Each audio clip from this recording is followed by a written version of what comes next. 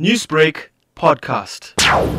In order even for the city to get that designation, it was because of what the city was busy with.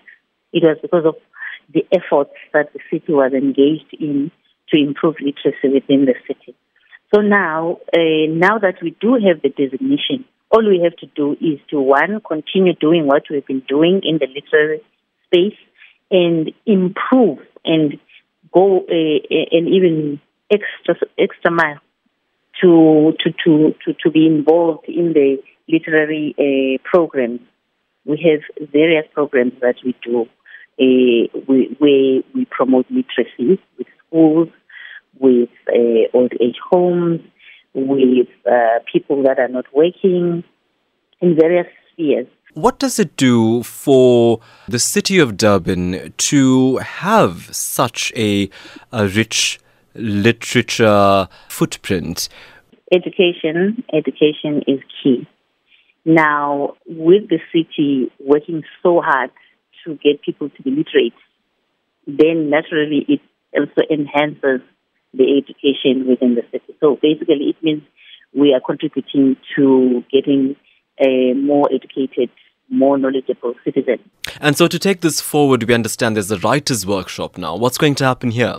We have been purchasing books, but we've been purchasing material that comes from other parts of the world, including continent, but very little coming from the city or from local authors.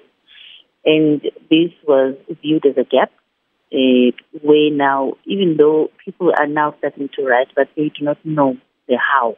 They do not know the basics. They do not know the most important aspects of writing. So this workshop is meant to help them, to shape them to be better authors for the future. So how do you want residents of eThekwini to participate in this and be a part of the world of local literature? This one is open to anyone who is 16 years. That means even if they're still in high school, because a 16-year-old is still in high school, 16 years and older, that is now, it has no limit after 16 years. The only thing that they would have to do, they would have to fill in the application form that is available in all our social media networks.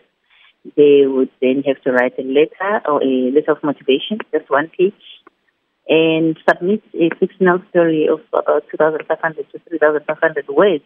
There is two types of stories that one can participate in, for isiZulu writers or for English writers. And by the way, I want to add that we do not get enough of isiZulu stories. People don't particularly like to write in isiZulu. So I really hope and wish that people would make an effort to submit on this particular one. There's always a shortage of these stories. Newsbreak, Lotus FM, powered by SABC News.